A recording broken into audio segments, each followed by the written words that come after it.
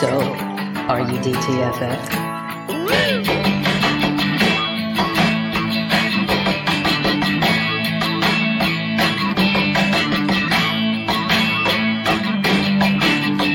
Once again, here is Drinking and Talking Fantasy Football with your hosts, Dustin Lunt and Jake Trowbridge. And welcome back to the Drinking and Talking Fantasy Football podcast. Good evening, everyone. It is Tuesday. We are live. We've got Nate with us this evening, special guest. We are talking the draft. I don't know about you guys, but I was describing the draft to coworkers and family members as second Christmas because that's how excited I was for it. How about you guys? Is it like second Christmas for you? Because that's what it was for me. Absolutely. I was telling people that, Christmas isn't even Christmas. This is Christmas. Chronologically, this is first Christmas, really. So I think it should get that billing anyhow. But regardless, I think for a lot of people, this is like Christmas and birthday combined, and maybe throw in like Arbor Day just for good measure. This is a whammy of a weekend for folks. Yes, I was just giddy with excitement for it, as I'm sure a lot of us were out there. I just can't even. It's made me so happy. Are you so mentally drained from the draft that you can't formulate sentences now? I am, because I understand. I am. No, yeah. So as I said, we brought on our special guest this evening, Nate Christian. Nate, how are you doing, sir? I'm doing great. I'm coming off this high of the NFL draft. I'll be honest, it was a roller coaster of emotions. It was a lot of disappointment with a little bit of excitement. Overall, I was disappointed in the NFL draft just for fantasy football. But I can never go wrong with having 3 days of the NFL draft, Mm-hmm. True story. Yes. So we brought Nate on this evening because he is the Devy expert, all things for the Dynasty Rewind podcast. So if you haven't checked them out, they're actually happening right after our show tonight. So go check that out if you want to hear more great analysis from Nate. But brought Nate on for his expertise. And of course, I've got my only co-host, Jake Trowbridge, with me. You really dampened it down. You were on this track to say like a really sweet thing for once, and then you had to put in the caveat right there. Everybody knows. You didn't have to call attention to the fact I'm the only one. You could have just said the nice thing, but you didn't. You damn jerk. You've got a big enough ego as it is. I can't let it get any bigger. Now we know he's your favorite and he's your least favorite. Yeah. God damn it, you guys! I'm turning my screen black in protest. So before we get into talking about the draft, and I'm really interested to hear why you thought it was so disappointing. Let's do our beer review and our drunk trade of the week here first. So our beer this week is Pale from the Crypt. This is a nice pale ale hailing from Liquid Gravity Brewing Company out in California. It is a very tasty beer. Jake, do you like it? The can totally gets me. It gets me, the name of it, the can of it, the whole thing. It's just wonderful. If you're too young to remember Tales from the Crypt, that is the reference point here. I think that's important. Mm-hmm. I think a lot of folks might be just under that age bracket, but it is delightful regardless. Yeah, I was just going to say that just for those folks out there that happen to be younger than us that wouldn't remember the show. I loved it as a kid. I was probably a little bit too young when it was on, but still one of my favorite shows. I loved how creepy it was. It was awesome. Yeah, he had that creepy skeleton host guy who was supposed to be like the comedic value of the show as well, and I still don't know as a child like how that really worked, but it did somehow. Yeah, it did. Yeah, this is a very tasty beer, very crushable. I could drink this all day long, no problem. All goddamn day. It's not as hoppy as I thought it would be, but which it says right there. It says on the can. It says "happy" in really big bold letters. So I was a little nervous. But Nate, sir, are you imbibing anything tonight as well? I am. I was actually waiting to crack it open once we were live, so I'm going to go ahead and do that. I love you for that. So this is called Pull Hopping. It's a deck beer. It's by Flying Dog Brewery, which is a local beer company here in Maryland. But I mean, they're just about national now. They're pretty big. It's an IPA, which I'm not a huge fan of IPAs, but this one's this one works for me. If you have, I don't know if you guys are on Untapped at all. I'm on Untapped. Indeed. So I have a very strict rating system. I kind of overall hate the 5-star rating system for anything in the entire world because everyone's like, oh, it's good, 5 stars. That doesn't make any sense. It makes literally 0 sense to give everything 5 stars. Mm-hmm. So for me, a good average beer is 2.5 stars, right? Okay, so just for a reference point, for me, a 2.5 is Yuengling. I like Yuengling beer. It's like a very average beer for me. I can drink that any day, all the time, but it's nothing incredible. So that's kind of my placeholder for 2.5. This being an IPA, it is a 2.25 on the 5-star rating scale. Wow, you are a harsh critic. Mm-hmm. Now, to talk to your earlier point here, we have to go into this because the rating scale, notoriously, I am everything is a 4.5 star beer. I tell Dustin I'm drinking this and I'm not actively gagging. 4.5 stars, Dustin. But I am restrictive with the 5-star usage. I do at least have to mention that one takes a real rarity for me to give. So most of mine, though, it's like if I give something 4 stars, it might as well be garbage water. Yeah, and I fall right in the middle of you two. My average rating, if I think it's a solid beer, is 3.5 for me. 4 is it's really, really good. And then I don't think I've ever rated a 5-star beer. Just because I've never rated a 5-star beer. Just because that's got to be like drinking unicorn piss or something. It's got to be just delicious. It's literally like the perfect beer, and I haven't found it yet. I do have one that I've rated 4.75. I'm a big fan of dark beers. So that's actually the Alberto Coffee Porter from Slate Farm Brewery, which is a very small brewery, actually local. That coffee porter literally tastes like drinking black coffee, and I love black coffee. Ooh. So it was such a smooth drink. It was full. So that's the highest beer I've ever rated. Oh, that sounds delicious. Nice.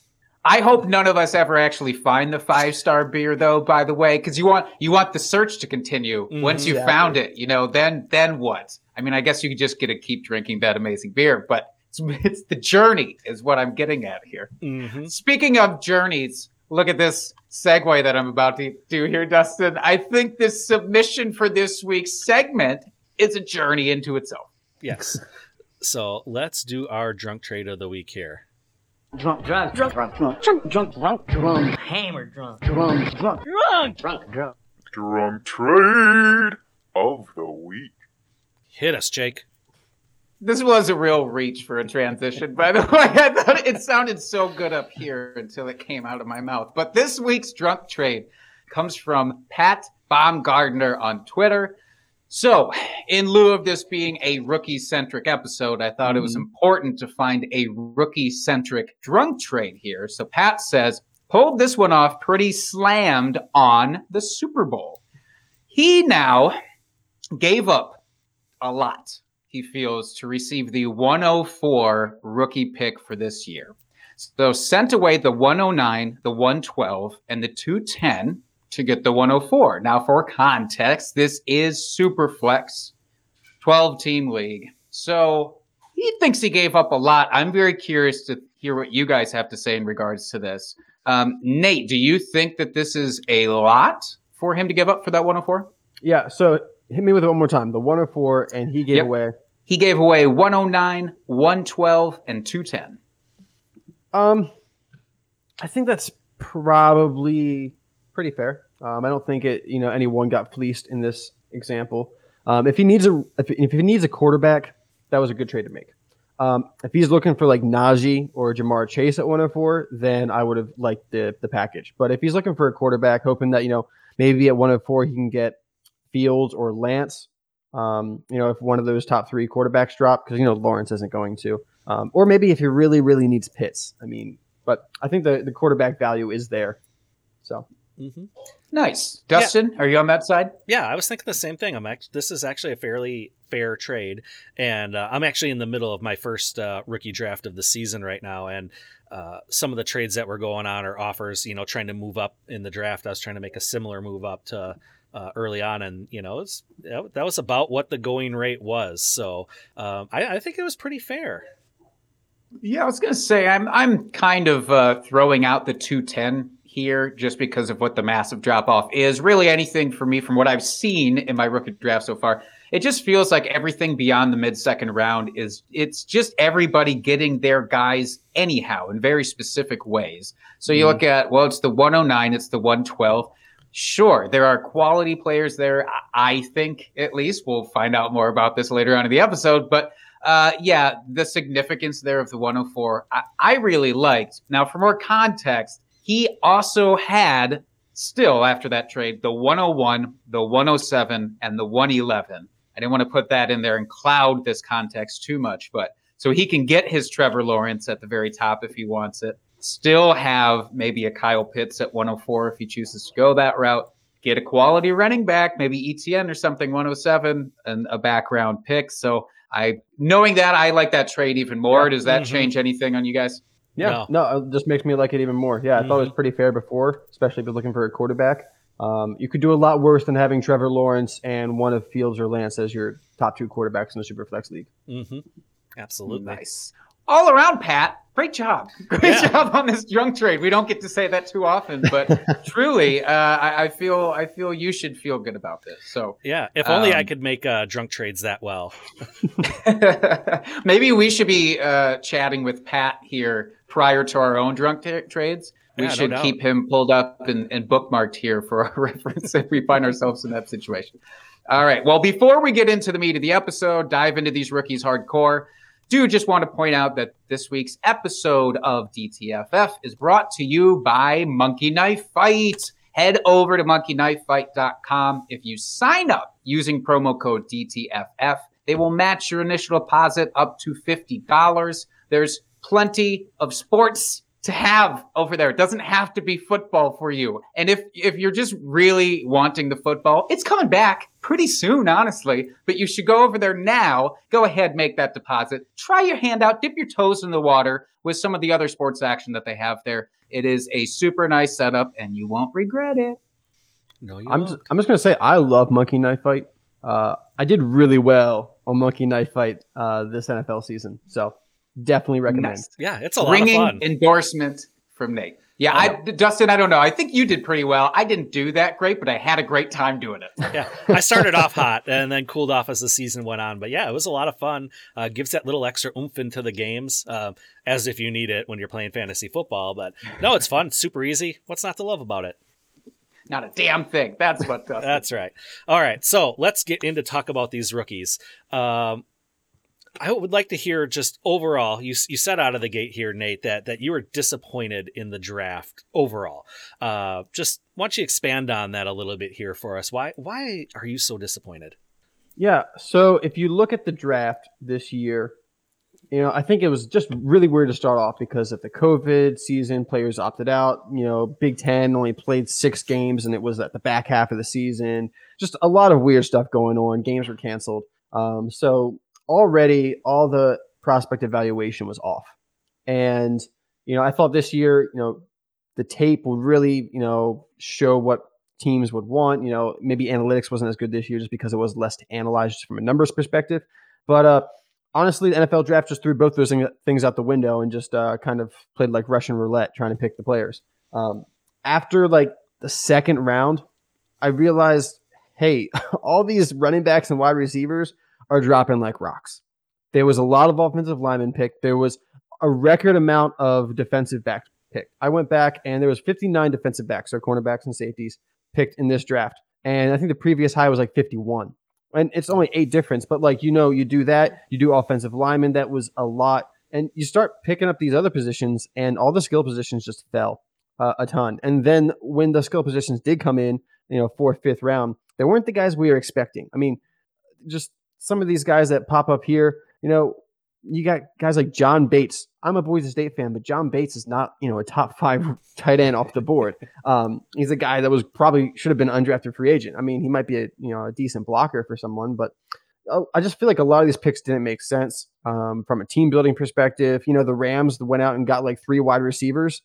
Why? I have no idea, because they just signed Woods and Kupp 2 extensions and just drafted Ben Jefferson. So it just makes no sense. I just think the NFL just literally threw darts this year. Well, I always think that we believe going into every draft that we know sort of the tier of players that is going to be selected in which round. And every single year, there's at least a couple of players that really throw us for a loop. But yeah, to your point, like just if you were only sort of simulcasting the draft with your Twitter experience, the amount of shock and downright appalling nature of some of these picks for people on Twitter, I think shows this was much more significant than other years. Yeah, as we get into more of these picks, I mean, I'm just going to have to really vent. Oh, and we're here. We will be here for you. This is my venting show. I'm so excited. Yeah, so let's get into it. Let's not waste any time. I can see you want to just let it all out. So starting the first round, first 3 picks, I think were pretty much what everyone expected, with Trevor Lawrence, Zach Wilson, and Trey Lance going off the board. Any surprises there for you, Nate? No, actually, the first 6 picks I thought were pretty chalk. And also surprising that the first 6 picks were fantasy football relevant positions. I doubt that's ever happened before. Yeah, that's a good point. Yeah, I will admit I was a little surprised to see Jalen Waddle, Miami trade up for him. But very good player. Immediately gives them a dynamic player on that team. There was a lot of rumors going around about a week or 2 before the draft that Alabama had Jalen Waddle as their number 1 wide receiver and that they were looking to reunite him with Tua. And I bought into those rumors real hard. And I did my mock draft the week before the NFL draft, and I gave the Dolphins Waddle. I mean, it just, from what it sounded like from the beat reporters, they were all about Waddle. So, Yeah. So then, since the first 6 picks were pretty much what we all expected, then we got Devonta Smith coming in at number 10 to Philadelphia. Now, I have feelings about this because it seems like Philadelphia is where wide receivers go to die over the last few years, and they just drafted very high last year with Rager there, and now they bring in Devonta Smith. So is he going to be that impact player they need on that team? I think so. I think Devonta Smith could be the top rookie wide receiver this year. I think he could have a Justin Jefferson type rookie year. He's that pro ready. He's that versatile. He can play inside, outside. He can make the contested catches down the field. He can also, take screens to the house. He was my wide receiver 1 before coming into the draft. The most talented guy I saw on tape. Jamar Chase was right there with him, but I do think that Devonta Smith was the most talented. And the Eagles spot, I understand. I get it. It didn't really excite me. I'm not a huge Hurts fan, but I think he's decent enough that he could support a good wide receiver, especially a guy he's played with before. There's some chemistry there. The whole first round was like a big party of just reuniting quarterbacks with their playmakers. But Devonta Smith, he's by far a better player than Jalen Rager, I think, and much better for Jalen Hurts because he's going to be open and Hurts can throw to him. He'll take the ball after the catch and get some extra yards. I like it a lot, and I think he could have a very, very good rookie year. Yeah, and you made an interesting point there that there seem to be a lot of skill position players teamed up with their former college teammates. Do you think that this is something that coaches will be looking at a little bit more, especially early in the draft, getting those high level either quarterback, wide receiver, or running back with the quarterback paired up just because there is that familiarity with them? I hope so. But it kind of pisses me off because I wanted this last year with CeeDee Lamb to the Arizona Cardinals, and it didn't happen. And that's like all I wanted last year. I really just wanted CeeDee Lamb reunited with Kyler Murray. It didn't happen. And then we get all these, combinations pairing. And I'm just kind of disappointed that we didn't get it last year with CeeDee Lamb and Kyler Murray. That would have been so good. That would have been fun. Is it almost just because of the lack of scouting, maybe, that it happened more this year? I don't know. We've seen it work before. We don't want to really tinker with this because it's been such a weird COVID season, like you said. Maybe let's just throw them back together and hope for good things. Yeah, which makes some good sense. That makes sense. The Bengals, all the reports were that Jamar Chase was, being talked up by Joe Burrow. Trevor Lawrence, he knew he was going to the Jaguars for the past 3-4 months. So I'm sure he was in Urban Meyer's ear about Travis Etienne. So, yeah, I think they're going to take it more into account. If the face of your franchise wants a player, you're going to give it to him unless his name is Aaron Rodgers, and then you don't listen to a single thing he says. We don't need to bring that up. Come on. I think it's a. Then you got to go out and cut Jake Kromu or whatever his name is. Kumaro. You say it. You say it right, Nate. Yeah. So then next pick here was Chicago taking Justin Fields, and as a Packer fan, I don't like this pick for the Bears, just because I do believe that this is their quarterback of the future here. Very good pick for them, and it scares me now that they could actually have a quarterback that pairs up with those other offensive weapons on that team. If Nagy can just get out of the way, I feel like this could be offense that really steps up and makes some noise this season. What do you think? Yeah. I think the defense of the Bears, as long as it stays solid, it's going to kind of limit Justin Fields' upside just because he probably won't get into a lot of shootouts. But, he has that rushing upside, so he doesn't need, 300, 400 passing yards a game to, be fantasy relevant. Instantly, he's probably the best quarterback that Allen Robinson's ever played with, which is kind of sad. I feel bad for Allen Robinson, but, that's a testament to his ability because he's been like a wide receiver one for most of his career. Playing with not a lot of great quarterbacks. But I love Fields to the Bears. I think he sits for a little bit behind Dalton. I think Dalton's a very serviceable quarterback, especially for that team with a good defense. But Fields to the Bears definitely gets me excited for Allen Robinson, but also gets me really excited for Darnell Mooney. I like Mooney a lot. I liked him last year a lot coming out of the draft. But I didn't like Andy Dalton with Darnell Mooney. I didn't Andy Dalton doesn't scream, down the field passion to me, but Justin Fields does. So I'm back on the Mooney train.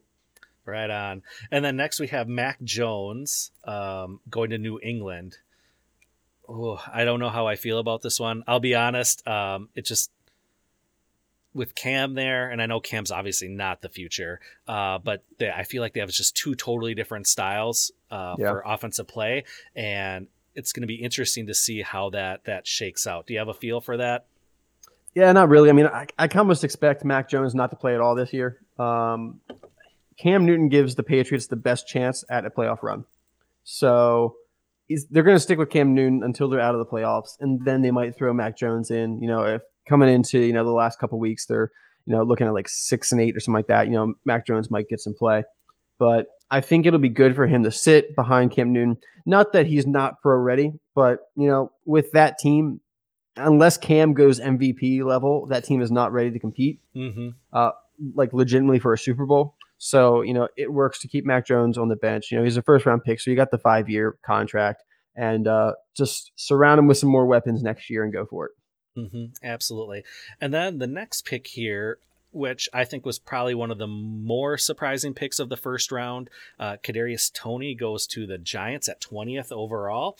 Now, I know leading up to the draft of the week or so before, there was a lot of chatter about him kind of breaking into the first round, but I think a lot of folks expected him to go much right towards the end, maybe to your Baltimore Ravens here. But going at 20, is this a good fit for the Giants? I know they just brought in Galladay, and Toney seems more of like a slot guy, so it's not like they play the same position.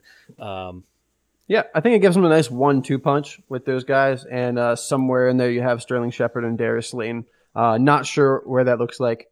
Galladay is the X, and Toney is certainly the Y, but the question is who's the Z receiver. I mean, it's probably Sterling Shepard. I'm not sure if Slayton is going to be playing over there across from Galladay, but I understand why it's a reach. I don't have Kadarius Toney as a first round pick in my book, but he is a playmaker, and there's only so many of those guys out there that you can give the ball to, and he'll make something happen.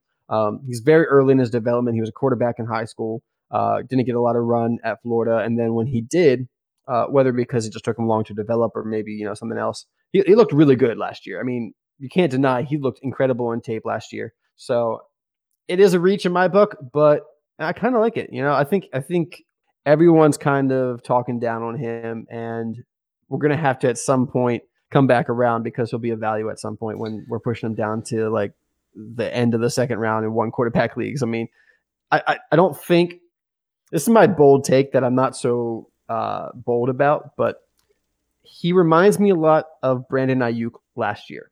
He's the forgotten first round pick at wide receiver. Brandon Ayuk was falling to the late second last year because no one cared about him. and now he's one of the top guys from that class. I think Kadarius Toney is going to be something similar. I don't have him highly as rated as Ayuk, but first round draft capital, you can't deny it, man. So you got to take a chance on him at some point. Yeah. So realistically, for his career, maybe over the life of his rookie contract here, with Dynasty, we don't want to look out too far. What do you realistically think his ceiling is? Wide receiver 3, wide receiver 2? Yeah, I think, he's a guy that's going to need a lot of volume. He's not, that down the field threat really, like the Kenny Golladay where, he can have 70 catches but still have, a ton of yards and touchdowns. He's a guy that's going to need volume, and he might get that. I mean, I don't think Kenny Golladay is quite dominant enough to, take over everything in that offense. So at some point, I think he has the potential to be a wide receiver 2, but I think more realistically, he's going to be kind of that wide receiver 3, wide receiver 4 on your team. Either that wide receiver 3 or a very solid flex. So, All right. I do just want to ask real quick, because that team, and you mentioned Golladay not being so much an alpha that it's going to be impossible for him to get work. And it almost, that offense is starting to read to me a little bit like Pittsburgh, where I don't know the 1A versus 1B, situation, and potentially Sterling Shepard can still be very valuable, I think. Does this give you hope? Like, does that selection give you hope for Daniel Jones, or is that not really factoring into any of this? I mean, I guess it does. I've never been a big Daniel Jones fan, but at the same time, I've never, hated Daniel Jones. I've kind of just stayed out of the argument, and I don't have any shares. But I mean, overall, Kenny Golladay and Kadarius Toney and Saquon coming back, I mean, it's all up and up for Daniel Jones, and I think he's worth taking a shot on for one more year because this is his make or break year. They put guys around him. It's the same thing with Drew Lock this year. Those are 2 quarterbacks. This is the year to do it, and if not, they're history. I mean, they're going to be Mitchell Trubisky is a backup for Josh Allen now, even though he was like a top 10 pick. So I think that's Drew Lock, Daniel Jones. This is the year they have to do something. Otherwise, they're just going to be backups. Sam Darnold. Well, Sam Darnold has his 5th-year extension already picked up, so I guess that's fair. That's fair. All right, and then we'll just round out the first round here real quick. Next off the board was Najee Harris going to Pittsburgh, which I think we can all agree is a great fit. Not a better landing spot for him, probably. Then Travis Etienne, which I know was a big surprise for a lot of people out there, which I'm sure you have thoughts about. And then Rashad Bateman going to your Baltimore Ravens. So love that pick. So why don't you hit us first with the Etienne pick? Yeah, this one shattered me on draft night. As a lot of folks out there. I was sitting here on the couch watching, and my wife was next to me, and they made that pick, and I just started yelling, and she, just out of nowhere. I just couldn't believe it. Number one, from a fantasy standpoint, I mean, it sucks for both of the players. At best, you're hoping for like an Ingram Kamara situation, but from a team building perspective, it makes absolutely no sense to me. The Jaguars have a ton of holes on their team, and they have a cheap, really good running back. Why would you spend a first-round pick on a running back? I'm not even going to get into the fantasy aspect of it because I don't think it's really that big of a deal. Etienne's talented. He's going to catch passes. So at the end of the day, he has value. But just from a team-building perspective, it makes no sense. Urban Meyer thinks he can just run a college offense in the NFL. That has never really worked before, so good luck to him. And then your boy Bateman. Yes. Is he going to be the guy now for Lamar Jackson outside of Andrews, maybe? Absolutely. He's going to be the top target on the team, I think, from day one. I comp him a little bit to Keenan Allen because of his ability to play inside and outside. And I think that really fits this offense. If they had drafted a bigger wide receiver, I don't have a name because this year kind of lacked big wide receivers, but if they had gone, say if they had gotten like a Allen Robinson or a Julio Jones, those guys are going to play on the outside the entire time. And I don't think the offensive scheme with Baltimore really benefits, an outside receiver for fantasy football. But Rashad Bateman's ability to play inside and outside will let him work within that offense to, always be efficient, always get the opportunity. I'm really excited. I think he is also a great value in these rookie drafts. People, don't like the landing spot, and I get it. I don't know if he'll ever have a wide receiver 1 season, but I can definitely see him being a very solid wide receiver 2 for a long time. And you need those on your team. You can't all have wide receiver 1s. It's like sometimes I'm scrolling through Twitter and it's like, oh, like this guy, like, hey, he won't have any chance. Like he has a 1% chance of hitting, and like hitting is a top 24 receiver. And I'm like, if you're never going to have 8 of those guys on your team, so you need flexes.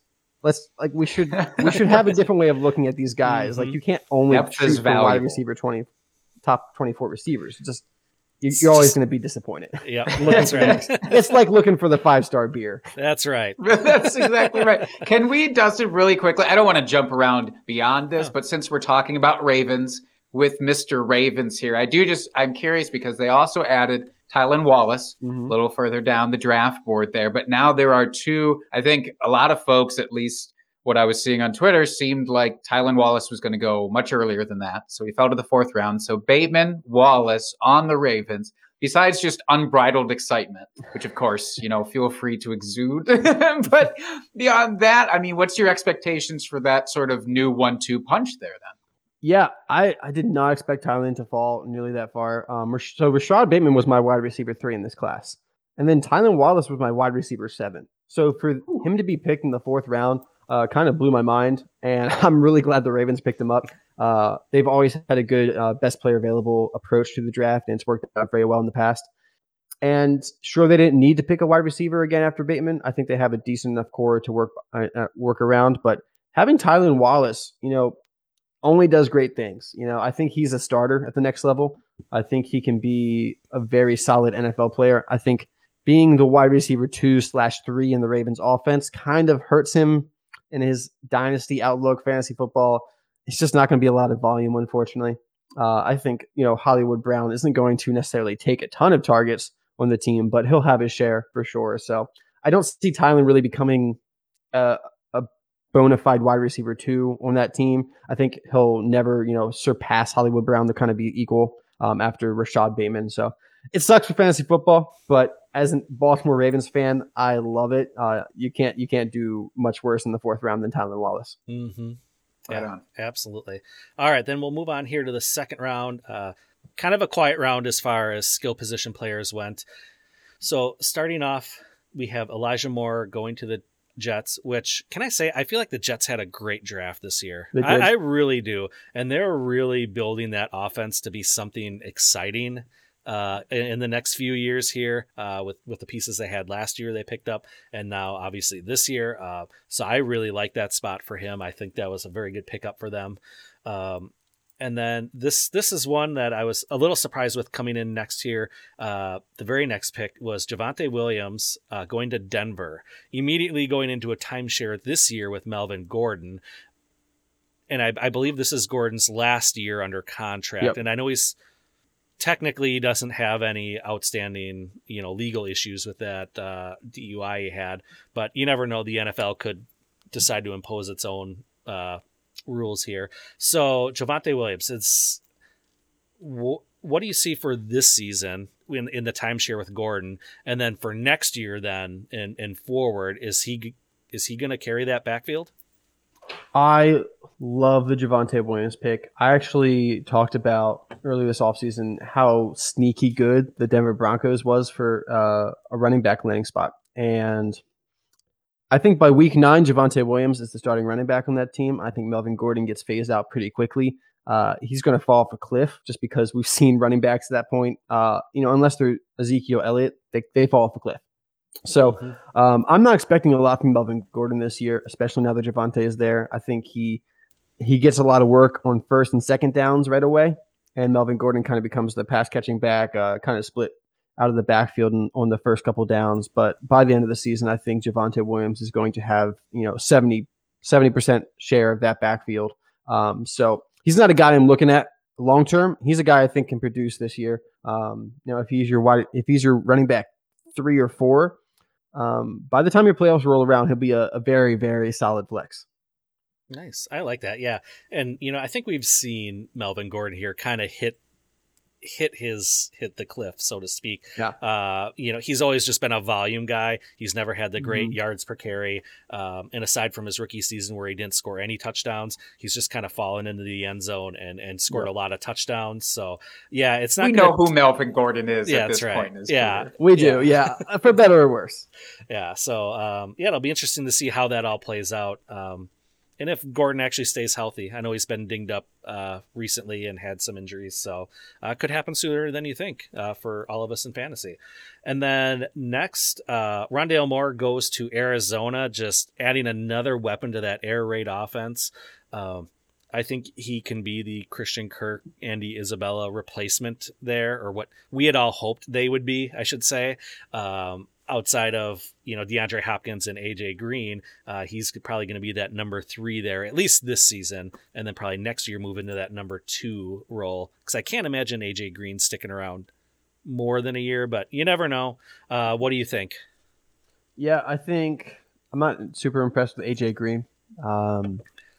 So I'm going to say Rondale Moore is a kind of similar situation to Javonte Williams, where I think a lot of these rookies, we saw this last year, first half of the season, you can't expect too much out of them. Even a stud like Jonathan Taylor, first half of the season, it's not that impressive. But by the second half of the season, they've, got their practices in. They're starting to, the game's starting to slow down for them. Rondale Moore, I think, is going to be the starting slot receiver right away. And they're also going to use him out of the backfield. He'll be on special teams. He'll be on sweeps, screens, all that. Cliff Kingsbury is going to get him the ball.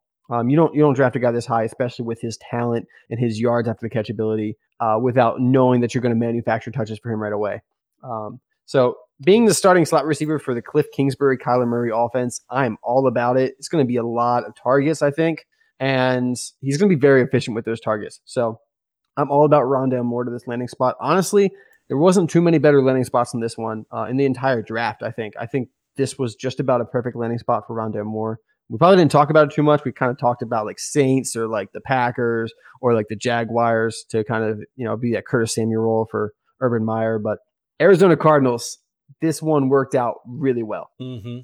Yeah, absolutely. It feels a little bit like folks with the Cardinals are forgetting how high-powered of a passing offense this is supposed to be. Yep. Just a little bit in part to the recency bias of Kyler Murray being dinged up last year, and they were not throwing it as much as they had intended to. And I don't know if people are fully ready for the volume increase there, but get ready because, I am very excited for Rondale. Also, let me ask you, Jake. So you said there's going to be a volume increase because they're going to pass the ball more. And, to double down on that, let me ask you who the starting running back is for the Arizona Cardinals. It's obviously going to be a lot of passing downs. It's going to be so much passing, almost exclusively to a point, especially after the injuries take hold in the backfield, which they will. But no, it truly is ridiculous. Like Kyler Murray is going to be their leading rusher probably this year.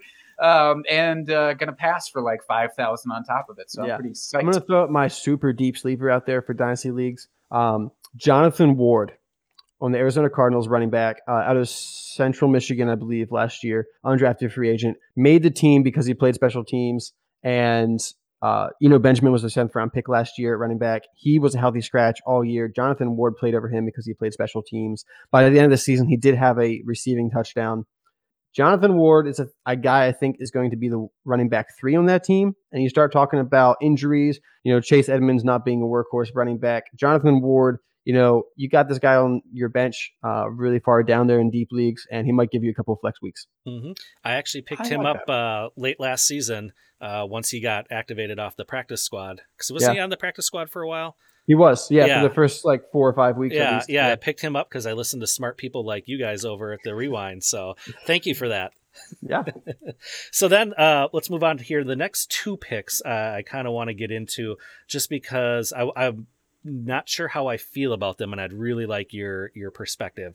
So Pittsburgh picks the number 2 tight end off the board with Pat Freiermuth. They don't really use the tight end a ton, or we haven't seen it recently with Big Ben. And we have Ebron is still there. Mm-hmm. So how do you see Freiermuth fitting in that offense? Or is this more of like a long-term Yeah, Ebron's there. I think he's there for one more year. And Freiermuth, I kind of always have comped him to like a Hunter Henry or a Zach Ertz, a guy who's not going to really stretch the field, but, can get a lot of first downs and, needs volume to be a good fantasy tight end. Now that he's on the Steelers, maybe I'll comp him for a throwback to Heath Miller. He's going to be a great blocker. He's going to help that offensive line out. We talked about Najee earlier. We have some concerns about the Steelers' offensive line, but hey, you got a good blocking tight end now because Ebron is not that. So Freiermuth there, he's going to be on the field a lot just to block. I don't know if the volume's going to be there, especially rookie year. But going forward next year, they're going to they shouldn't have Juju again. Ebron will likely be gone. So Freiermuth being the third option in that offense, if Big Ben's there or somebody else, I'm pretty okay with it. It's maybe not the best landing spot. I was really hoping for the Colts, honestly, but I'm good with the Steelers landing spot for Pat Freiermuth. All right. And then next, this one, I think for me was probably one of the bigger head scratchers with Dwayne Eskridge going to Seattle in the second round. And I know they were kind of devoid of draft capital this season too. So to see them take a wide receiver when they've got their two studs already on the outside, in which they just give a big extension to Tyler Lockett. Thank you. My brain, you saw the brain fart happening. So what does Seattle see in this guy that they would draft him in the second round? I don't really know.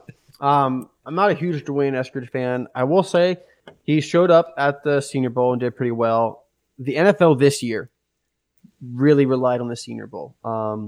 The Senior Bowl helped a lot of players out. If you didn't go to the Senior Bowl, you really hurt yourself. You lost a lot of money out.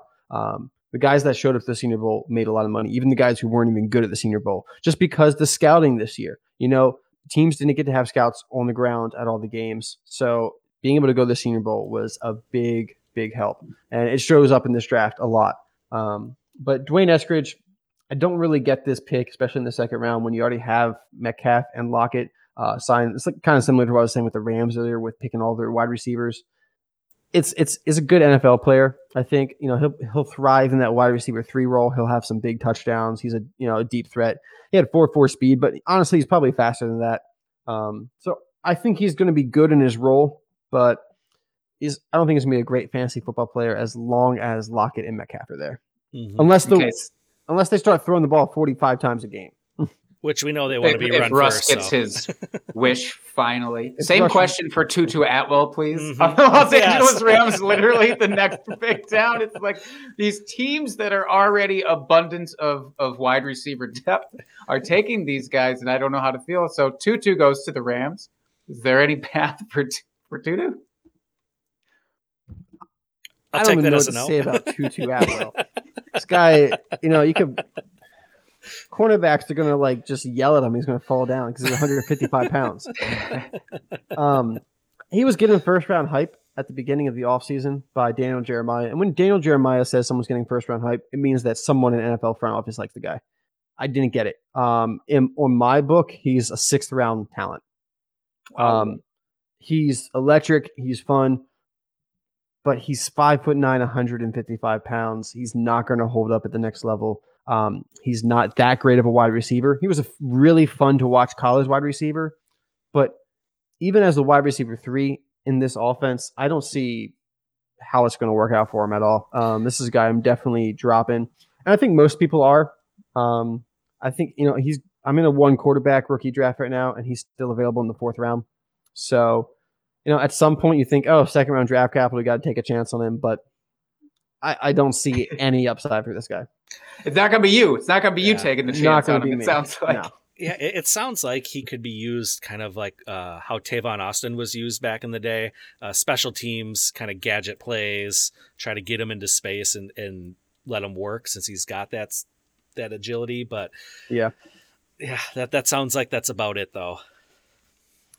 I wasn't impressed with this one. Yeah. I don't think anyone was, let's be honest. But at least he went to the Rams, If anyone can use them. It doesn't matter there. All right. And then rounding out the second round here, we've got Terrace. Yeah, I said that correct. Marshall Jr. Going to Carolina. And then Kyle Trask, the heir apparent there in Tampa Bay, backing up Tom Brady for the next 5 years, probably, since Brady's never going to Until he retire. gets traded to the 49ers. Yeah. Or something like that. Thoughts on either of those before we head into the third round here? Yeah, I was surprised that Terrace Marshall fell as far as he did. And I think a lot of people are, and a lot of people have been, dropping him down in the rookie ranks because he didn't go in the first round or at the top of the second. But he's reunited with Joe Brady, who was his offensive coordinator in college. Mm-hmm. And Joe Brady can definitely support 3 wide receivers. He did it last year with Teddy Bridgewater and Robbie Anderson and DJ Moore and Curtis Samuel. He can definitely do it again. And Terrace Marshall is a really good receiver who can be used inside, outside. He's 6'2.5". He's a deep threat. So I like his fit in this offense a lot. He might not be a top rookie wide receiver his first year, but as soon as Robbie Anderson or DJ Moore move on, I'm really about this guy. And he has the ability to kind of probably push one of those guys out. I'd probably say Robbie Anderson, not DJ Moore. But he's really good, and I don't think we should be sleeping on him just because he fell probably about 30 picks lower than we expected. Also, he did have a medical issue that kind of came up right before the draft. He had some leg injuries in high school and like his freshman year of college. He had an ankle injury that 2019 season with Joe Burrow. So some lower body injuries that kind of gave him a medical red flag, and I think that's why he dropped. But I'm not worried about it. Okay. And then third round here, we'll go through the third round, and then after that, we'll kind of just let you pick the players you want to discuss after that. We don't need to go through all 7. That'll get a little long-winded here. And let's be honest, we won't care. We're towards the end for fantasy purposes. So starting off the third round, couple quarterbacks off the board. Kellen Mond goes to Minnesota, and then Davis Mills goes to Houston. Thoughts on either of those quarterbacks long-term? Yeah, Kellen Mond is an interesting one. He's very much of a project player. I don't really think that the Minnesota Vikings is a place for him to develop, though. I don't feel like there's a quarterback whisperer there.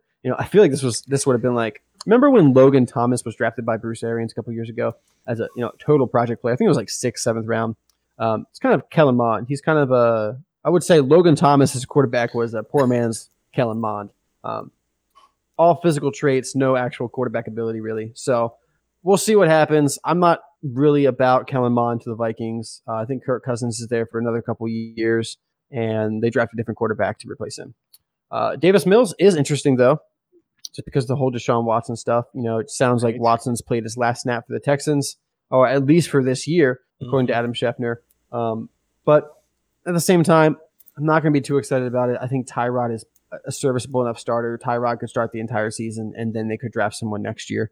The top 5 quarterbacks are fun for this draft, but after that, I really honestly don't care too much. Well, Jake and I were talking about this before the show that Tyrod's only good for like 2 games. Max. Whether that is where he maxes out. He gets injured, whether he injures himself or the team doctor injures him. He only plays a couple games and then allows the rookie to come in. So Davis here will be playing sooner rather than later this season. I'm calling it now. All right. I like your steadfastness in holding to this narrative. And it's nothing against Tyrod. I actually like Tyrod. I think he's a decent, quarterback. He just keeps getting screwed over and for whatever reason. And I just, got to play the narrative. Yeah. Tyrod has a special place in my heart, former Raven.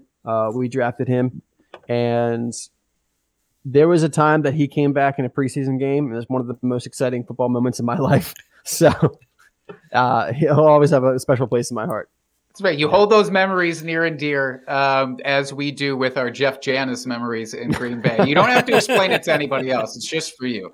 Dustin, I did want to cluster this one little group here together in the third round. And some of these guys, I don't care about Hunter Long in Miami. I just don't know. Nate, maybe you do, and you can interrupt me here. But I'm curious about these wide receiver, this cluster here that happened in the third round. So you have Josh Palmer going to the Chargers. You have Dynamite Brown going to Washington. Amari Rodgers goes to Green Bay. Nico Collins goes to Houston. That's a cluster of 4 wide receivers I think people are going to be staring at, especially in their rookie drafts, probably pretty close together there. Yep. Is there a standout amongst that bunch for you? If I had to go with one guy like more than the other, it's probably Dynamite Brown. I know that comes in as a wide receiver 3 behind Terry McLaurin and Curtis Samuel.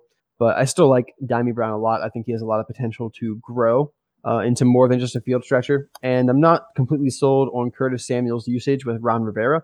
It was exciting last year, but that was because Ron Rivera was not there. He's now back with Ron Rivera, and we all know that disappointment for the last 3 years before. So I'm not all about Curtis Samuel, so I do like Dyami Brown to Washington, especially with Ryan Fitzpatrick throwing the ball. But I like this group. I like this group here, and I'm happy taking a shot on any of them. Amari Rodgers is a very solid slot receiver. Kind of reminds me of a Deebo Samuel. He's a bigger and kind of runs like a running back after the catch. Josh Palmer, another Senior Bowl standout.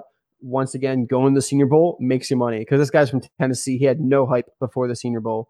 Absolutely killed it, and now he's a third-round pick. That's a great landing spot, too. Mike Williams is going to be on his way out next year, and Keenan Allen's not super old, but he's not super young either. And you got a stud quarterback back there. So I'm about Josh Palmer this year in the third round of rookie drafts. And then last but certainly not least, Nico Collins of that group. There's not too many players in this draft class who are big, strong, and fast. Nico Collins is one of the guys from Dynasty Rewind, Matty Big Chest. He is like the number one Nico Collins fan. I think he serves him Chipotle like every other weekend or something like that. So that's why. But yeah, Nico Collins, he has that alpha profile physically. And I don't know who's throwing the ball, if it's Tyrod, if it's Deshaun, if it's Davis Mills, if it's somebody else who's there. But outside of Brandon Cooks, who you're throwing the ball to. So I'm all about Nico Collins. He could be a very solid complement to Brandon Cooks. Mm-hmm. Yeah, absolutely. And then probably one of the biggest surprises of the third round here was Trey Sermon going to San Francisco. Now, I've heard differing opinions on this. This is good for him, or it's a great landing spot. Running backs in the Shanahan offense, they just fantasy gold.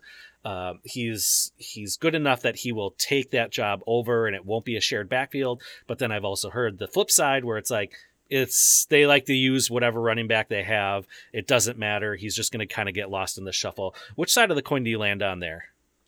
Yeah, it's a hard one. I would like to think that, take a guy in the third round, you're going to give him the keys to the workhorse well, and role, they right? traded up for him, which says something too. Yeah. But at the same time, we saw, NFL teams make stupid decisions all the time. So I like Trey Sermon, though, to the 49ers. I don't think he's the workhorse this year. There's just too many people there. But the majority of those running backs are free agents after this year. And Trey Sermon fits that scheme really well. I like, he has speed, he has power, he has a little bit of receiving upside. I like to comp him to Chris Carson, actually. I think he has a slashing, powerful running style that Chris Carson shows off in Seattle. So I like him to the 49ers. The 49ers is going to be one of the best landing spots for any running back that was taken day one, day two. And we got one. So I'm all about it. Mm-hmm. All right. And then we'll just, like I said, we'll kind of pick and choose some players here as we're going through. I don't want to leave the third round yet. Sorry. There's a tight end I really like, and there's a tight end I really hate. And Hunter Long's not either one of them. So okay. Tommy Tremble to the Carolina Panthers, I think that is an incredible landing spot. Tommy Tremble's very fast. He's very physical, an incredible blocker. He's going to be on the field a lot. And the Panthers have been talking about trying to get an upgraded tight end. We'll see how relevant that is to the passing game. But like I said, he's going to be on the field a lot. Joe Brady offense, Darnold, you like the idea. Tremble is low in your rookie drafts. Definitely worth a stash on your practice squad because Ian Thomas isn't it. And then on the flip side, Trey McKitty caught 6 passes last year. Now he's a third-round pick for this Los Angeles Chargers who are like, oh, let me replace Hunter Henry with this guy who caught 6 balls. I don't get it. I hate it. I absolutely hate it. It's Donald Parham season, baby. That's what it is. He's going to go in there. He's Jared Cook is going to just annoy us for another year. I always forget he's on the team. You're right. You're right. So watch out next year when the San Diego Chargers draft a tight end. We can only hope for that offense. All right, and then the moving into the 4th round, if that's okay with you, Nate. Yeah. No, okay. We're good now. Okay. Good. I got my thing out. All right. Good. first few picks I think could be fantasy relevant, and then we'll just kind of, like I said, pick and choose. I'll kind of leave that up to you to lead the conversation on who you think is would be good value here as we move on. Maybe some good sleepers, someone you can pick up in your third, fourth round of your rookie drafts, or maybe that won't even be drafted that you think could have a chance of hitting. So I know these first few players here with Michael Carter, Dez Fitzpatrick, and Amon St. Brown. All I think have some fantasy relevance this year. With Michael Carter, sorry, LaMichael Pirine's just not going to be a thing, I think. I know. At best, it's a shared backfield. Dez Fitzpatrick is going to slide in for Corey Davis there. In theory, either that or A.J. Brown is just going to be the next Davante Adams and just get every pass thrown his way. And then with St. Brown going to Detroit, they were in desperate need of wide receiver help there. Seeing how is Quintez Cephas, which we all love. Don't get me wrong. We love that guy. But him as your number one on the team, they obviously needed some help there with the wide receiver core as well. So what are your thoughts on those three players? So Michael Carter, I love Michael Carter. He was my running back 3 coming into the draft. Unfortunately, he landed in the only one spot I didn't want him to land in. After day 2, I was like, LaMichael Pirine. It's going to be LaMichael Pirine season. I am so ready for it. I have so many shares. And Michael Carter ends up there. So it's going to be we talked about Ingram and Kamara earlier. This is the discount rack version of Ingram the and dollar Kamara. store. Yeah, dollar store. The dollar store. Yep. Exactly. I do like Michael Carter a lot, and I think by the end of the season, he probably does have that backfield. But the 4th round draft capital really does worry me. Once we get to day 3 picks, those guys, I mean, James Robinson had one of the most incredible undrafted free agent seasons of all time, and a 1st round running back, got picked. So Michael Carter could have an incredible season, but if there's a guy there next year in the 2nd, 3rd round that they like, the draft capital just doesn't give me the security that I want for Michael Carter. Michael Pirine was a 4th round pick last year. So, it's hard to outlook into dynasty and be comfortable with that. But I do love Michael Carter's talent. So, still about him, even though he's with my stud, LaMichael Pirine. Dez Fitzpatrick, like you said, slotting right into the Corey Davis role because there's no one else there unless you're a huge Josh Reynolds fan. But, maybe Josh Reynolds is the first half of the season. Dez Fitzpatrick is the second. Dez Fitzpatrick is another Senior Bowl riser. Did very well in the Senior Bowl. And then Amon-Ra St. Brown. By waiting until the 4th round to pick a wide receiver, the Detroit Lions have cemented themselves as the number 1 landing spot for the 2022 draft for wide receivers. I'm expecting them to go pick someone very high next year, along with their quarterback of the future. Mm-hmm. So Amon-Ra St. Brown, I think he fits Jared Goff well. He can kind of play that Cooper Kupp role with him, with those short intermediate routes. But I think that's kind of his ceiling. Not his ceiling is Cooper Kupp, but I think his ceiling is that kind of receiver. He's going to need a lot of volume. Mm-hmm. So, all right.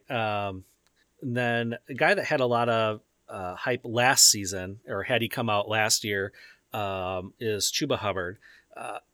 What many expected to be a 1st round pick, at least for rookie drafts. Maybe not an NFL 1st round pick, but definitely that round 2, maybe round 3.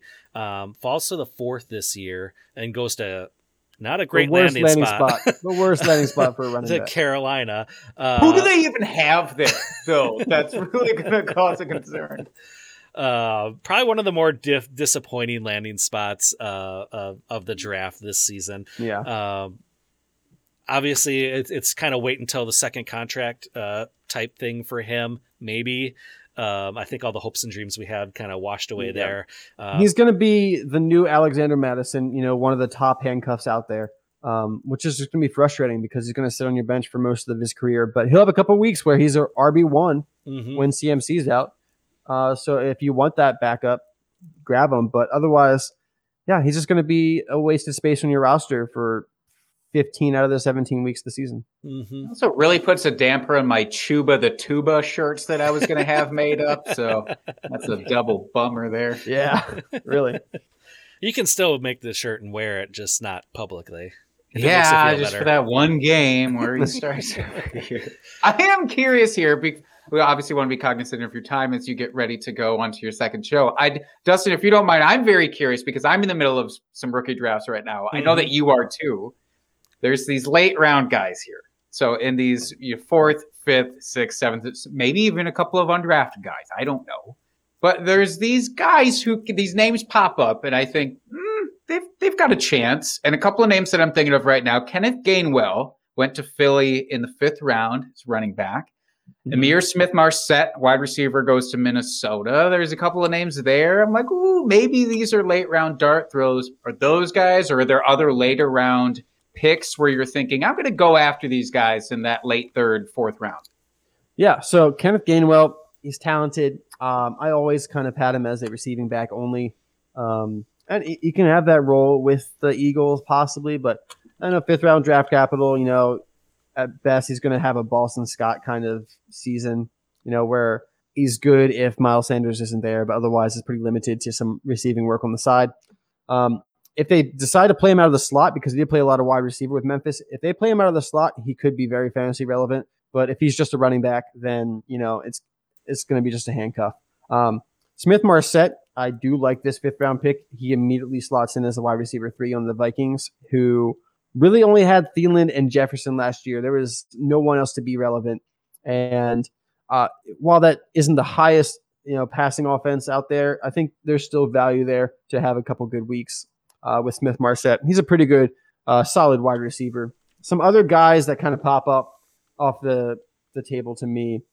Back in the 4th round, I do kind of like Ian Book as a very late round flyer in the 5th round in Superflex leagues, just because looking at it, next year, he's really the only quarterback that might be on the roster as far as we know.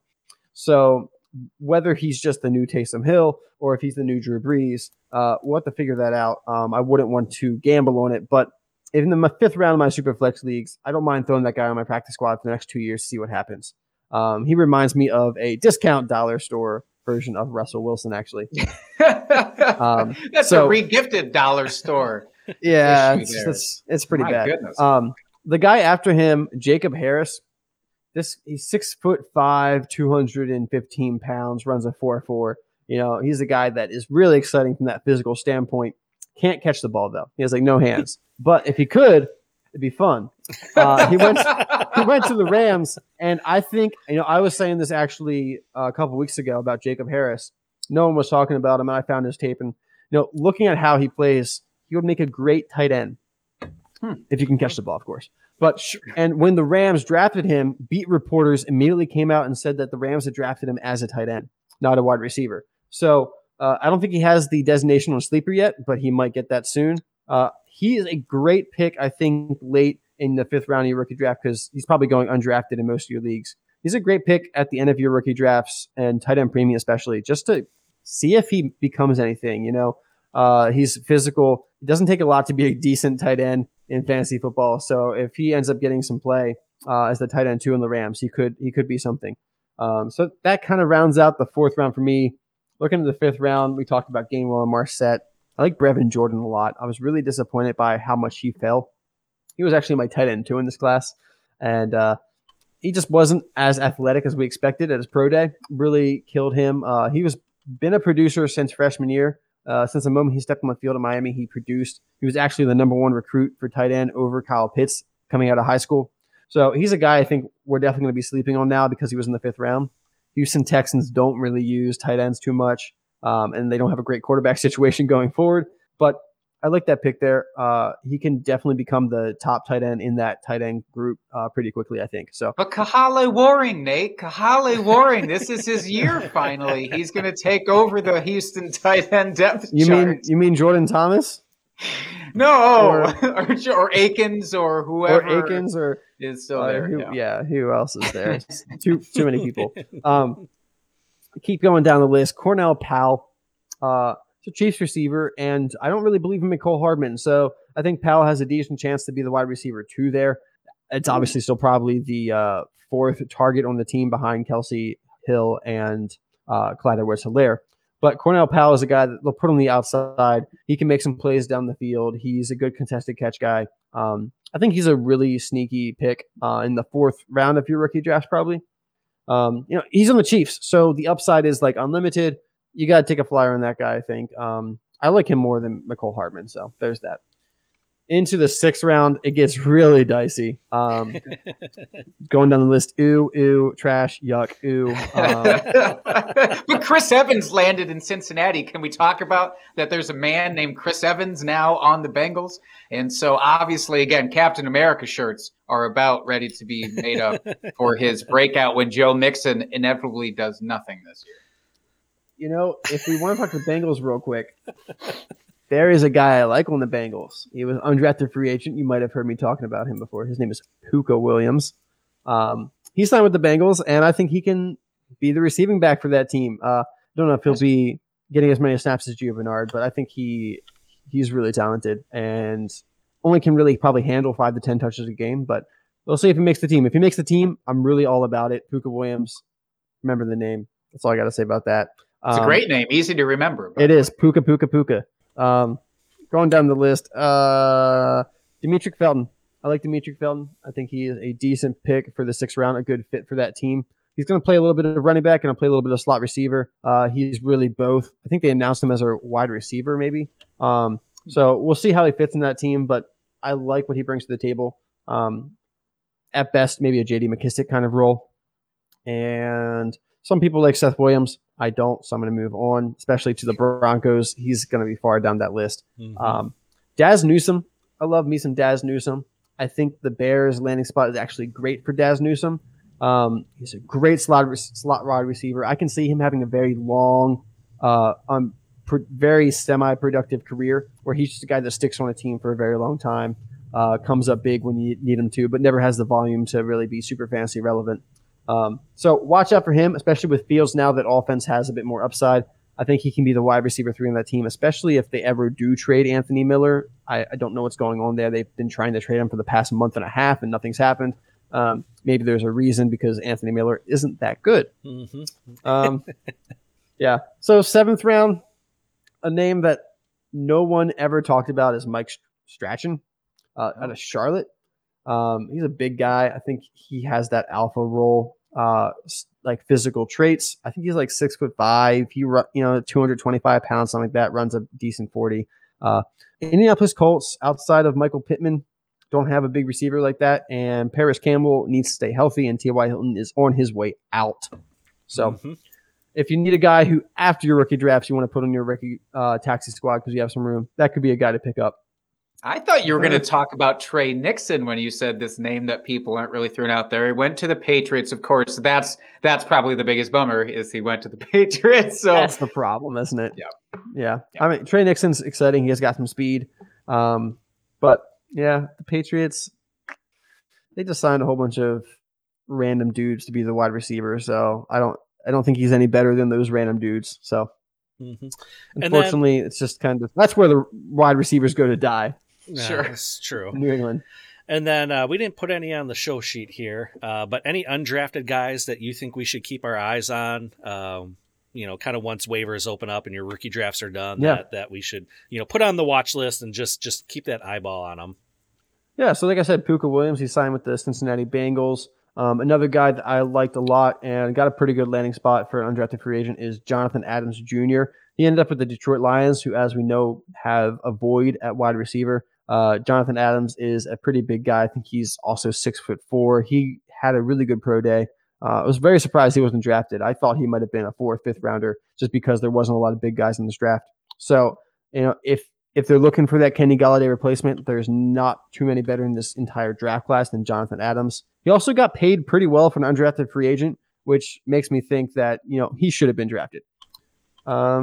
Going down the list a bit more, I like TJ Vasher, but he ended up with the Dallas Cowboys, so wide receivers are kind of irrelevant after the top 3 there. Yeah, not too much. I know people are going to talk about Jarrett Patterson some. He was a guy that a lot of people thought might get early day 3 draft capital. He's one of the most productive running backs of all time in NCAA history.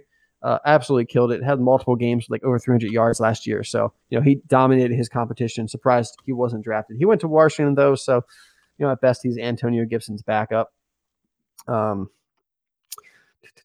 Yeah, it's a disappointing draft. Really was. And this is why we start talking about this with all these landing spots. And I'm sure there were ideal situations for even somebody like Jaret Patterson, where if he goes to this team, regardless of draft capital, maybe, but if he goes to a spot where he can be used, then cool, we're talking about him, but he didn't, so we can't.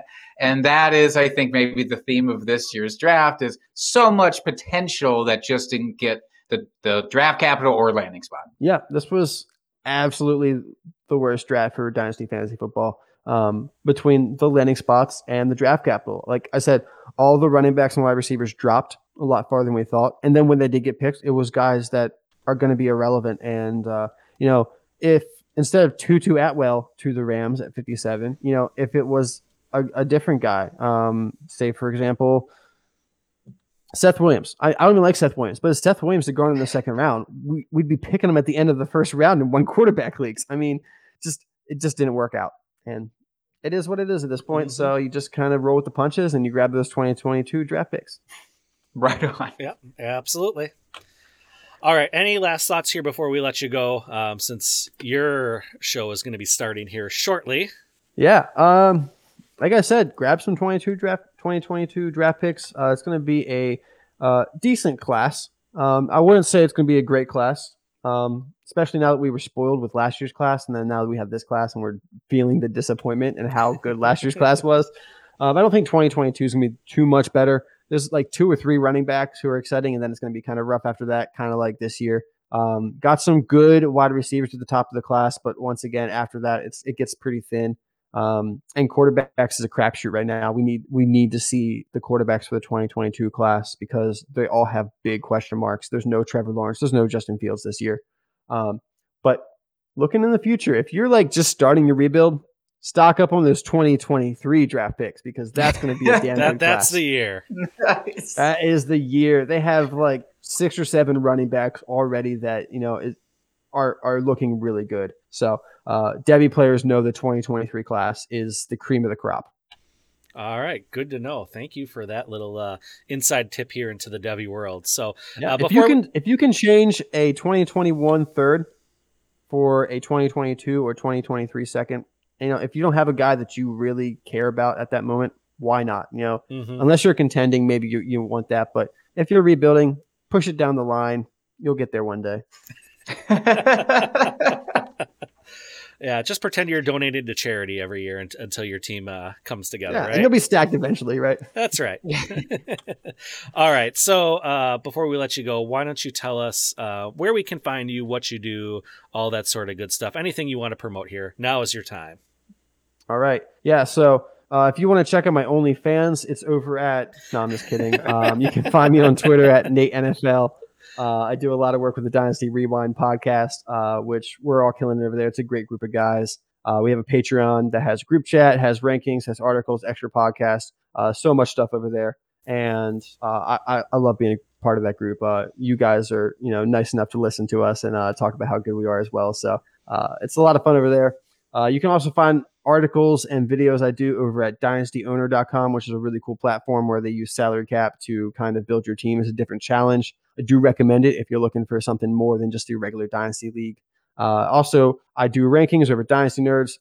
They're the ones who brought me into this space, and I can't ever forget that. So I do rankings over there for their Dynasty GM tool, which is pretty cool.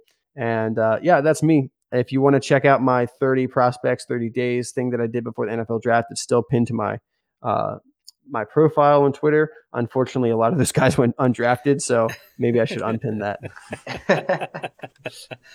No, well, thank you so much for coming on the show. We really appreciate getting your insight here onto the rookie draft. And yeah, definitely go check out the Dynasty Rewind. It's happening here in 13 minutes. You can catch them live on YouTube. It's a lot of fun. I definitely, you should check them out. So Jake, before we get out of here, where can people find you? At Jake Trowbridge on Twitter. All right. And you can find our podcast at Drinking Fantasy, and you can find me at FF Dusty Dog. And until next week, folks, keep drinking and talking fantasy football. Cheers, FFers. Sounds good.